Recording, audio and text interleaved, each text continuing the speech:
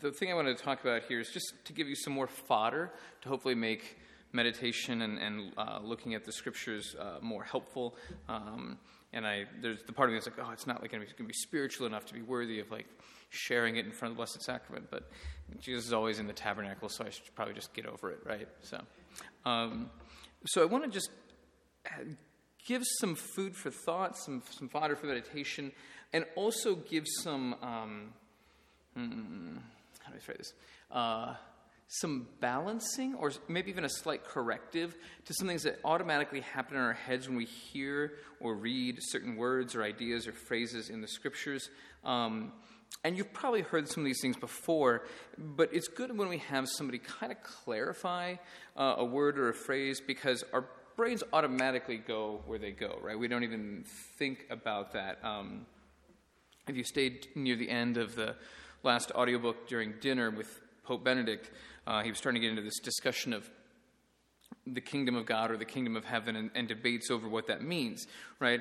But one way or another, no matter what it means to a person, we have something in our head that clicks on when we hear that phrase. When you hear kingdom of God or kingdom of heaven, you think of this. And for some, it's going to be one thing, or someone's going to be something else. For some, it might be kind of a little bit of both. But what can happen is we can just not even catch some of the stuff that's happening in the scriptures if we always just jump to our first thought, right? It's kind of like I was saying with, reading through the story of the shepherds coming to Bethlehem. You just assume the story because you've watched how many cartoons and books and movies, right? Anymore, the Passion of the Christ. It's funny, I had somebody ask me, like, hey, do we know, was Mary Magdalene the woman caught in adultery? I'm like, no. Like, we feel almost utterly certain that Mary Magdalene is not the woman caught in adultery.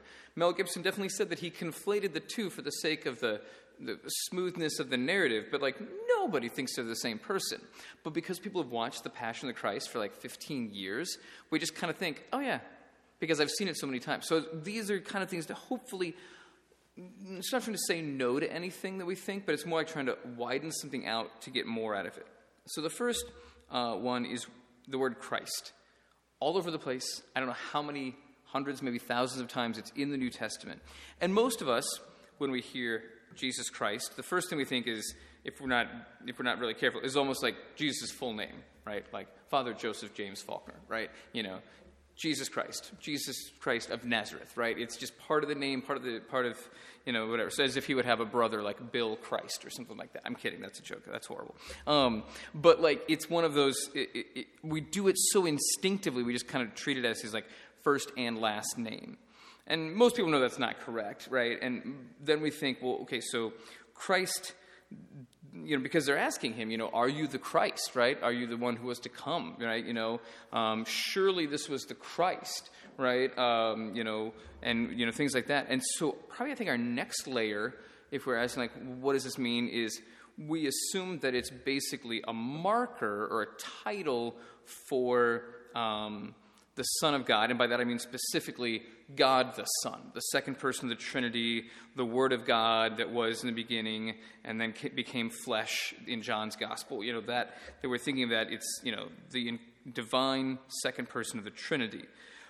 But that's definitely not what the word means, right? The word you probably know, Christ, literally means anointed. The chrism, the little bottle of oil that we put on babies' heads at baptism, that chrism just means oil in Greek. So someone who has chrism put on them is a Christos. They're an anointed one. All of us were Christoi at our baptisms. We were all anointed, and then just this last Tuesday, all my sixth graders got Christoi again, right? They were anointed. And even then, people are like, okay, well, then it means like, we hear that, and so like, we think, okay, so this is just, it means anointed, and then it means the divine Son of God who came to save us after Adam and Eve messed everything up. Yes, but no. And what I mean by that is, like, you can read through the Psalms, and sometimes they'll actually translate the word Christ in there, like God will save his Christ, he will not let his Christ see decay and stuff like that. Or they'll translate it as God will not let his anointed see decay or whatever.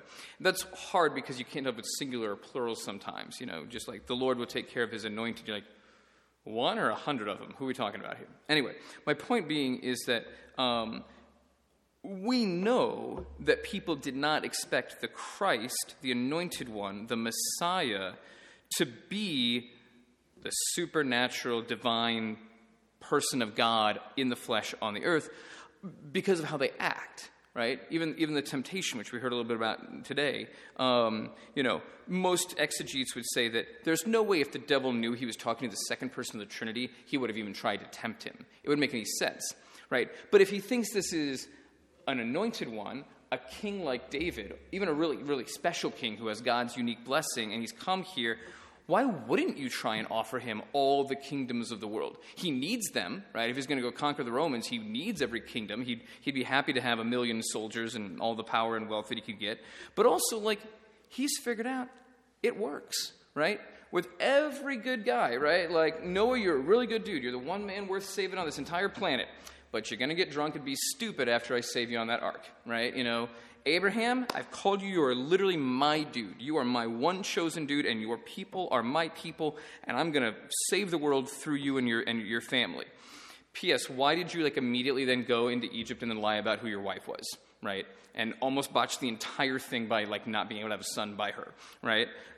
Moses, doesn't even get to go into the Holy Land, in the Promised Land, right? David, amazing, a man after God's own heart, but he fails. So why wouldn't the devil think that if there's another king like David, he could be like, if you don't like the cities, I got these pretty ladies sitting out sunbathing like David had. If you want to pick out any of them, you can do that too, right? I mean, David was easy to catch, right? All you needed was one pretty lady sunbathing on the roof, and boom. He's toast, right? So the devil has good reason if he thinks that is a human Messiah. And that makes sense because nobody's words make sense if they're calling Jesus the Messiah. By the way, Messiah is just a Hebrew word for anointed, like Christ, Christos. It doesn't make it's the same idea. Nobody would be tempting him or asking him these questions if they thought he was the second person of the Trinity. Right? They didn't know what the word meant, but if they thought he was God himself, right? All of the things that he says and does only make sense if they assume this is another David, a really, really good David. Maybe a David who won't make David dumb mistakes, right? But somebody who's like that.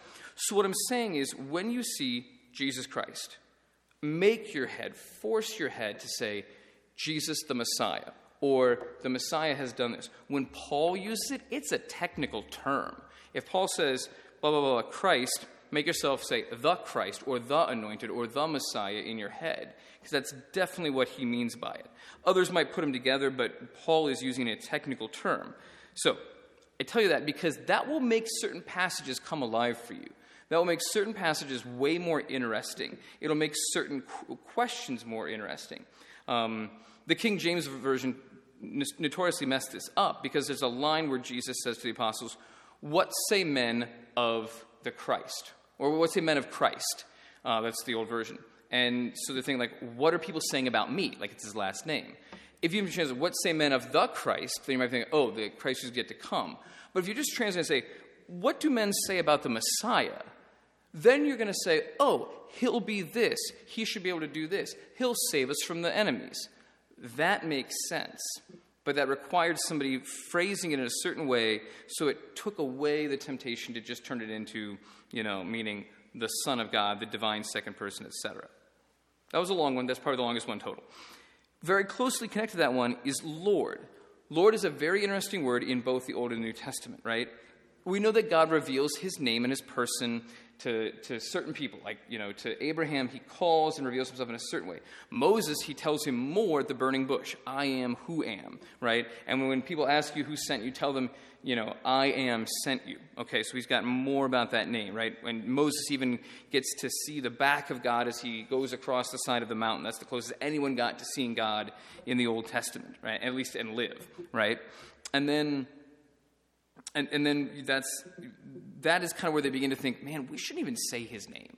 So, right, we know the divine name is pushed off to the side, and they just say Lord, which is Adonai. You've probably heard that before. And then that's why you always have those little small capital letters in your Bible. You know what I'm talking about? There's Lord, but it's done like short little chubby letters, and it says Lord. That's its way of telling us it's this name, but it's been covered over by the Hebrews with Adonai, which means Lord. The reason I bring that up is that there are times it's confusing. So Psalm 110, which is done on Sunday night at evening prayer, the traditional way of saying it is, the Lord said to my Lord, sit at my right. Your foes I will put beneath your feet. And that's super confusing. The Lord said to my Lord. But that's what it says in Greek and in Latin, so people just put it there. But the problem is in Hebrew it's saying, Yahweh, he who is, I am who am, said to my Lord, master, boss, sit at my right, your foes I will put beneath your feet. In the Breviary, it actually translates as, the Lord said to my master, trying to keep it separate. The idea of one is like God of gods, Lord of lords, and the other one is just my boss, right? But that's an important distinction. Are we talking about someone who's just like in charge, or are we talking about someone who created the universe? It gets very interesting when you move into the New Testament, though, because they kind of let the word slip on purpose. They let it stretch.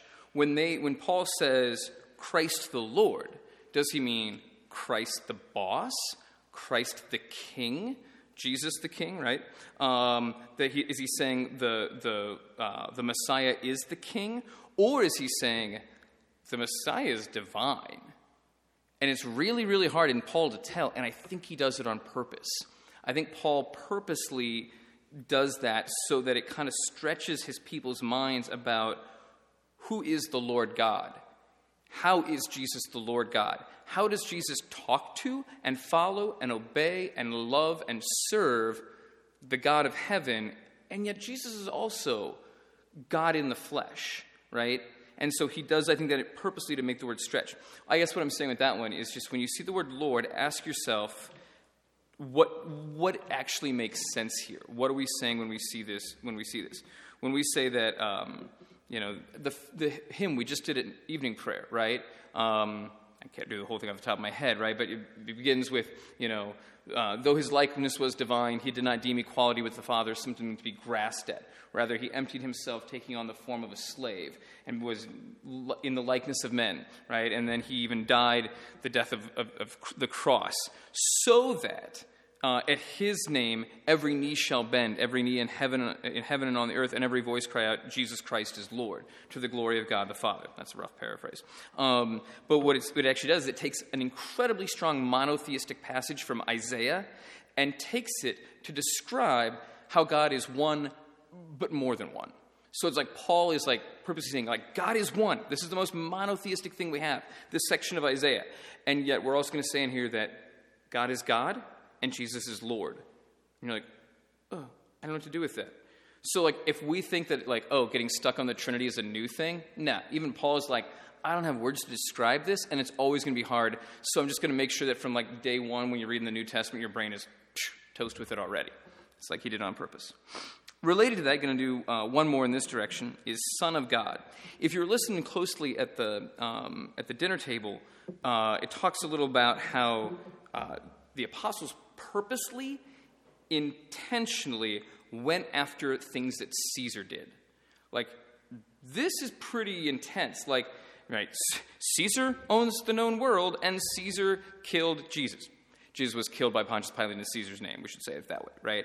And he does not like rebellion. And Paul, if you start tracing the towns that Paul hits, and then the ones he writes letters back to, because he started churches there, he doesn't pick old towns. He picks new towns, or cities that have a new part of their town that are Roman colonies. He specifically goes to places in the Greek world where Roman generals, after they got done, said, hey, man, I'm going to give you, 40 acres and a mule, take a spot here. And so, like, when he goes to Philippi, when he goes to Ephesus, when he goes to Corinth, those are Caesar towns. Those are Roman colony towns, and he does it, like, directly. It's like he's going head-on at the cult of the emperor is divine in some way, right? And why is he divine? Because he's the Son of God. And the Son of God is a term that, yes, gets used in the Old Testament, right, to describe the anointed, the Messiah, the one who's like David. And it's definitely a term that we use to refer to the idea that Jesus is incarnate by the Holy Spirit and born of the Virgin Mary, becoming man, right? But Caesar uses it to say, I'm the boss, my father was divine, and so therefore I have command over things. So, as it said, when he uses good news, That's stealing a Caesar idea. Good news is the announcements, the proclamations that they say, about how Caesar's empire is going. Son of God, that's a Caesar term. Let's steal that, right? And what's the other one I'm missing? Gospel, Son of God. I said one earlier. Nope, it's gone. Okay. Anyway, and just the fact that he's going to Caesar's towns, right? He's purposely running at that. Another one that pops up is there's a place where Paul says, if somebody comes to you saying, peace and prosperity, good fortune, whatever, that was a line that the emperors used to say, come, join the empire without a war, and you can have all the benefits of our economy, all the benefits of our safety. We promise you safety and peace. That was a big phrase, safety and peace. Come join the Romans, you get safety and peace, right? And they're saying, don't take safety and peace as the world gives it, because that's not real safety and that's not real peace, right? What Jesus is offering is real peace. That's a different kind of thing. So anyway, it's interesting to watch. And then it makes you really think, when that centurion stood below the cross and looked up and said, surely this was the Son of God, I don't even know which one he meant, but all of them are pretty amazing for a Roman centurion to say. Right? If he's thinking, like Caesar is, that's weird. If he's thinking like the Jews' king, maybe. But if he's thinking like something about God himself, then it's really weird. Like, we don't know what the centurion means, but you can ponder that for a good long while and get some fruitful stuff out of there. I just mentioned gospel, so I don't even have to mention that one here. Flesh. That's an interesting one. You got to watch how it's used. Some of you might be familiar with this from other places, but there are times when Paul talks about the flesh that we assume he means body, and it's very clear in context that he doesn't, right? What he's talking about is our fallen nature. And so, because he'll include things like pride as part of flesh. Well, pride is utterly interior. It's utterly non-physical. It's utterly a choice that we make within our free will and our soul, right? There's no flesh to pride, but when you see him talking about the works of the flesh, he's talking about our fallen, sinful nature, not our bodies. Otherwise, we fall into the whole, soul good, body bad, right, approach to stuff, and that's a heresy, right? The idea that, or even heaven good, earth bad. No, that's not okay, right? Because then the sacraments get thrown out the window, our bodies get thrown out the window. Jesus' incarnation is actually a scandal, more than it's already a scandal. It's actually a bad thing. Very tricky. Law. Law is a word that over the last 500 years has been grabbed and misused, right? The law in the Old Testament, and then as Paul talks about the law, when you see that, Paul always or almost always doesn't mean law as in the law, I thought the law and the law won, right? Or we're gonna send the law after you. He doesn't mean that, and he doesn't even mean I broke the law in the terms of just I generally did something wrong, and he doesn't even mean the Ten Commandments. The law to Paul means the Torah, the whole of the Torah, which means there's some rules in there, but there's also a story. Abraham is part of the Torah, right? Genesis is part of the Torah. All the rest of the story of those first 5 books is part of the Torah. And then the rest of the Old Testament is connected to that. So when you hear Paul talking about, what the law made him do, or what the law made him aware of, don't fall for Martin Luther's mistake of thinking, that means anything that tells me do this, don't do that is always automatically bad. What he's saying is, the Torah showed me that I was a sinner. The Torah showed me how I fit in God's plan. The Torah showed me that I can't do what Torah asks of me, right? So force yourself to say Torah instead of law. Force yourself to say Messiah instead of Christ, and you'll be amazed at what the difference of things that comes out. How about kingdom of heaven? I already mentioned that a little bit. Let's go farther. Mark and Luke say kingdom of God. And that's pretty, there's a lot of things that go into that idea. Problem is, Matthew says kingdom of heaven. And when we hear kingdom of heaven, what do you think of? This is probably the number one place where our brains go in a certain direction, right? You think kingdom of heaven, you think heaven, right? You will not be admitted into the kingdom of heaven if you don't have this. You're that means I don't get to go to heaven when I die, right? But if you actually follow through what both Matthew is saying for kingdom of heaven and Mark and Luke are saying for kingdom of God, when you look at those two, they're talking about stuff in this world. I mean, the most obvious thing is that we say in the Our Father, which we say how many times in a week, right? We say, thy kingdom come, thy will be done on earth as it is in heaven. Like, by definition, we're saying, I want your kingdom here on earth. I want the rule of God to be here on earth. I want to, thy kingdom come, thy will be done. I'm missing one. The one before that is, hallowed be thy name. We're praying for three things to be on earth as they are in heaven. The name to be hallowed, the kingdom to come, and thy will to be done. We're praying for all of those. And that's what Jesus' job is. It's to inaugurate this kingdom of heaven on earth. If you look through the parables, Jesus compares the kingdom of heaven to things that by definition aren't done yet, right? He talks about how probably the best example is, the guy goes out into his field and sows good seed. And then while he sleeps, an enemy sows bad seeds. Tares is the common word for it. But we can also say weeds and wheat. Sows the weeds among the wheat. And then a couple days later, as they start coming up, all the servants are like, Lord, did you not do good seed, right? So, in other words, Lord, I thought you went out and preached the gospel. Look at these idiots. Look at their sinning. Look at all their badness. Look at that church. It sure is fallen and scandalous and wrong and dirty and imperfect and, run by celibate white males, whatever. Like, it's, blah, blah, blah. We just, all those things it's bad. And then he says, okay, you're right. You're right. But don't rip the bad out now.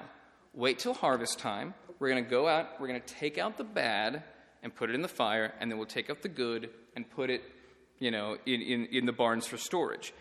The very next parable is them cleaning out their nets, saying the kingdom of heaven is like a dragnet that picks up all this stuff, and they sit around and putting things into buckets. Good fish here, nasty fish over here. Good fish here, what on earth is that over there, right? Sorting. And he says that's how it'll be at the end of the age, right? But he's saying the kingdom of heaven is what's going on now, and at the end, the kingdom will be sorted, right? So for most of history, it's been understood the kingdom of heaven is either the church itself or this thing that's meant to encompass the world as the church, the faith, the baptized grow and expand and go out. There is, of course, a sense in which that's not a complete kingdom, right? Because Jesus talks about the kingdom as having a lot more stuff in it. But that's the whole point, right? As we talked earlier about with Martha and the idea that, she's saying, Lord, I know he'll rise on the last day. And all Jews pictured this, like the present age and the age to come. The last day is the divider. But what Jesus does when he gets resurrected, he is the unique example of somebody who is from the age to come coming into our life, right? He leaps backwards, if you will. He gets the effect of resurrection while in the midst of this timeline, right? So there's always going to be this sense in which the kingdom has already started. God's work has already started. The age of the Spirit has started, but it's not completely done yet, right? And we await the day that it gets completely done. So the kingdom of heaven, there's still some work to be done on it. It's still imperfect. And every time we sin, it's less perfect. And every time we do good, it's more perfect, right? But it's not just knocking on the doors of heaven, right? It's something about heaven being present on earth. Quick comment on that. This will help a lot. Don't think of heaven as an up-down kind of thing. Or if you do that, realize that that's just a metaphor, just an image. Heaven is more like the backstage of a musical, right? There's the visible stuff out front. Everybody's on the stage, and that's what seems like earth, our space, right? But God and his angels are behind the scene. They can see everything. They can interact on the scene, right? But they are in a different space. This helps understand like how Jesus can pop up one place and then pop up another, right? He's kind of like going backstage and switching spots on the stage or whatever. It helps a lot to understand that. That way, we're not thinking that Jesus at the ascension took off into space and just kept going until he got past Jupiter or something, and suddenly, now he's in heaven or whatever. It's more like understanding that there's God's space and our space, and through the Old Testament into the New, there's places where those two worlds connect and interact, right? So Eden itself, the Garden of Eden, was a place where heaven met earth, right? And God could walk familiarly with Adam and Eve. After that, there's places where it seems the barrier breaks, right? Jacob can see a ladder going up into heaven, right? Moses can hear a voice coming out of this bush, right? The pillar of cloud and fire that lead them through the desert. And then finally, God's glory settling down in that wilderness tabernacle, that big tent at the end of Exodus. And that wherever they go, God stays with them. Solomon builds a temple, and that glory stays there. And then when that glory leaves, right before the great exile, Ezekiel sees the glory of God like take off and fly up into the east, which is not a good sign. If God's glory leaves your temple, you're about to be toast, right? Like, you run. If God's glory is leaving. The problem is Ezekiel's over in Babylon, so he has no way to, like, send a text to Jerusalem being like, dude, look out, they're coming for you. Anyway, but then when Jesus comes, now heaven really is walking around earth, right? If heaven is God's space, Jesus is heaven on earth, right? It's like Benedict was saying at dinner, right? The idea that, what do you get? You don't get a perfect kingdom. You don't get a perfect, political systems. You don't get perfect economies. What you get is God.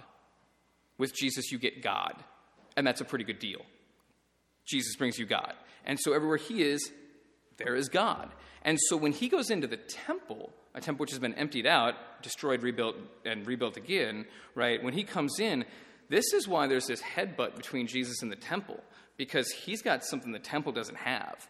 He is something that the temple is not, right? And there's a reason why there's this kind of like showdown between the two then, right? And of course, what does Jesus tell us? After he dies and resurrects, 40th day, he's about to leave, right? So God is going to go back to God's space and not be there in human space anymore, the human realm, right? But what's he say? I'm not really leaving, right? He says, I will be with you always until the end of the age. And I think it's Leo the Great, I think, who gives us the great image of when Jesus ascends into heaven, his physical presence passes over into the sacraments, right? So the water that baptizes, the oil that anoints, and most literally the bread and wine that are transubstantiated, those are where heaven meets earth. So the tabernacle is still the meeting place of heaven and earth because God is here present in the Eucharist. Okay, those are the big ones, for some reason the most confusing ones.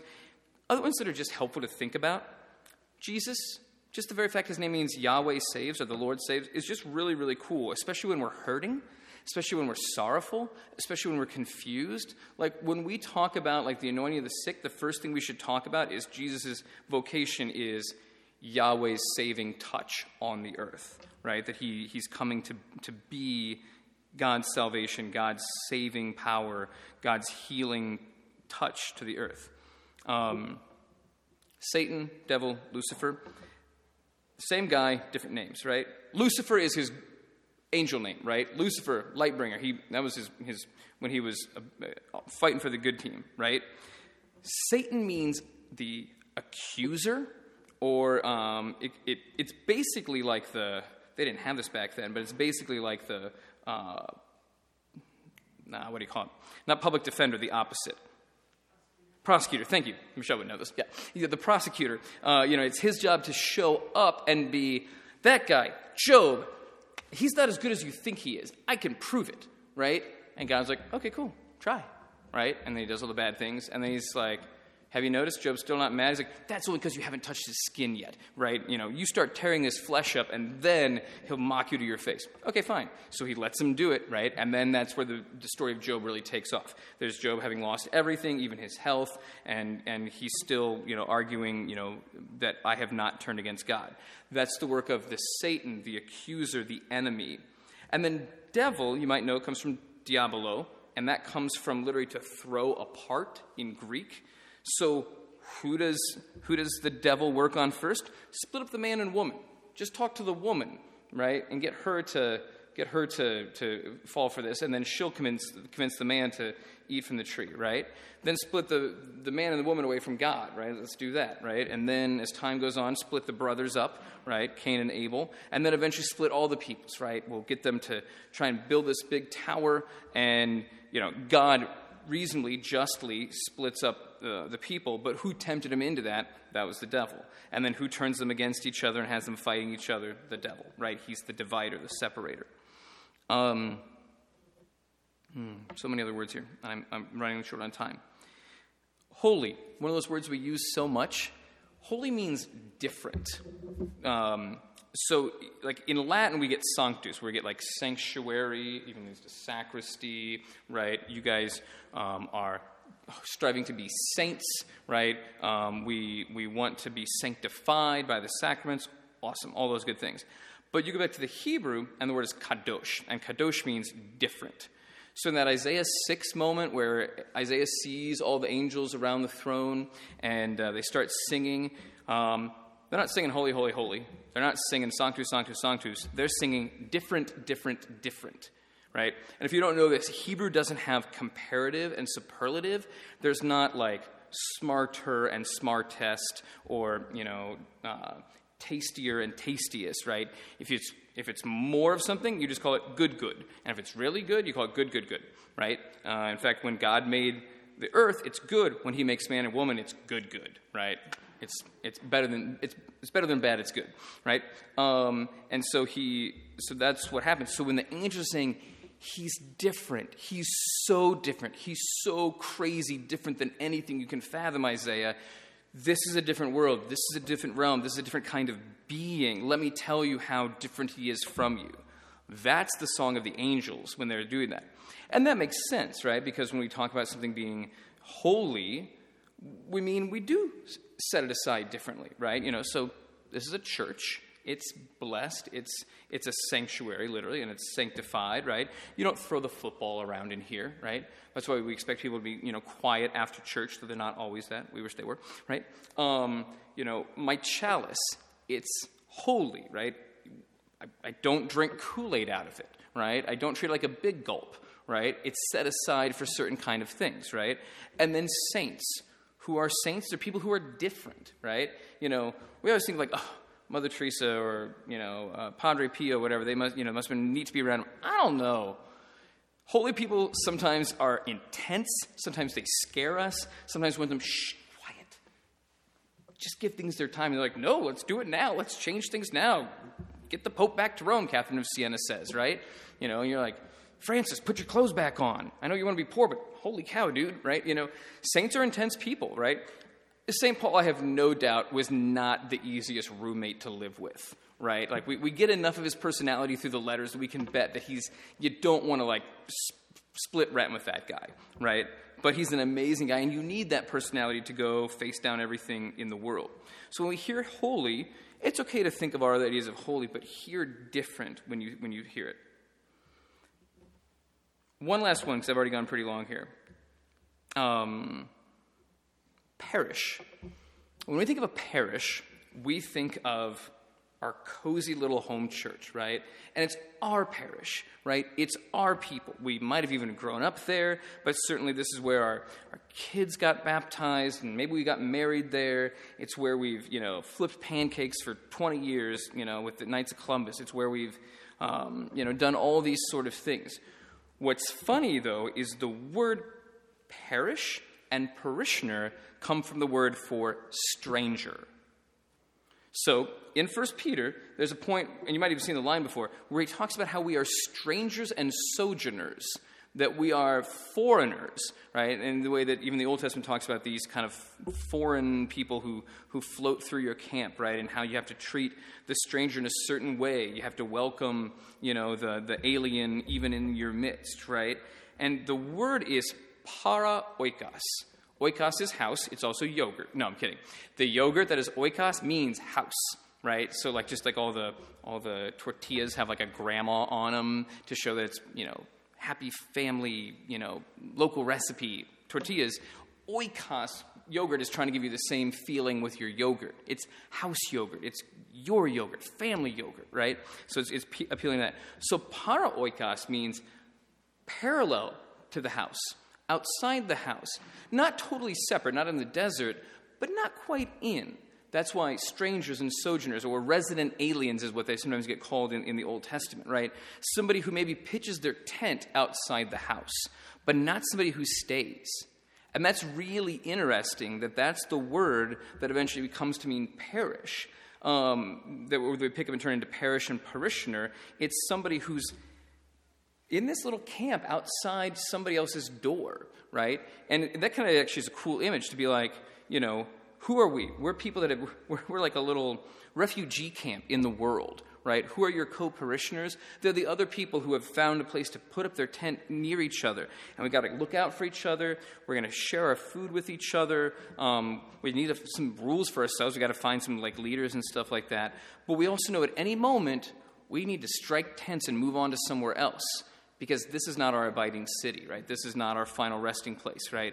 And that's actually a really cool image, because it does give you a sense of family and sticking together, but it also gives a sense of this is not permanent, right? This is not the only thing, and don't become so attached to it. We have parishes in this diocese that have 24 families, and we keep them open because every time you threaten to close them, people threaten to shoot you, right? And so it's because they've kind of tried to treat it as the home, the oikos. And you're like, but you're not in the oikos yet. You're para oikos. You're outside. You're in the refugee camp on the outside. And if you have to strike your tent and go somewhere else, that's okay, because you have what matters. Jesus is with you forever. The sacraments are with you forever. You've got your Christian faith. It's okay to strike tent and go somewhere else. It's okay to say, I can move my little family here because I know that I'm part of a bigger family, and that's okay.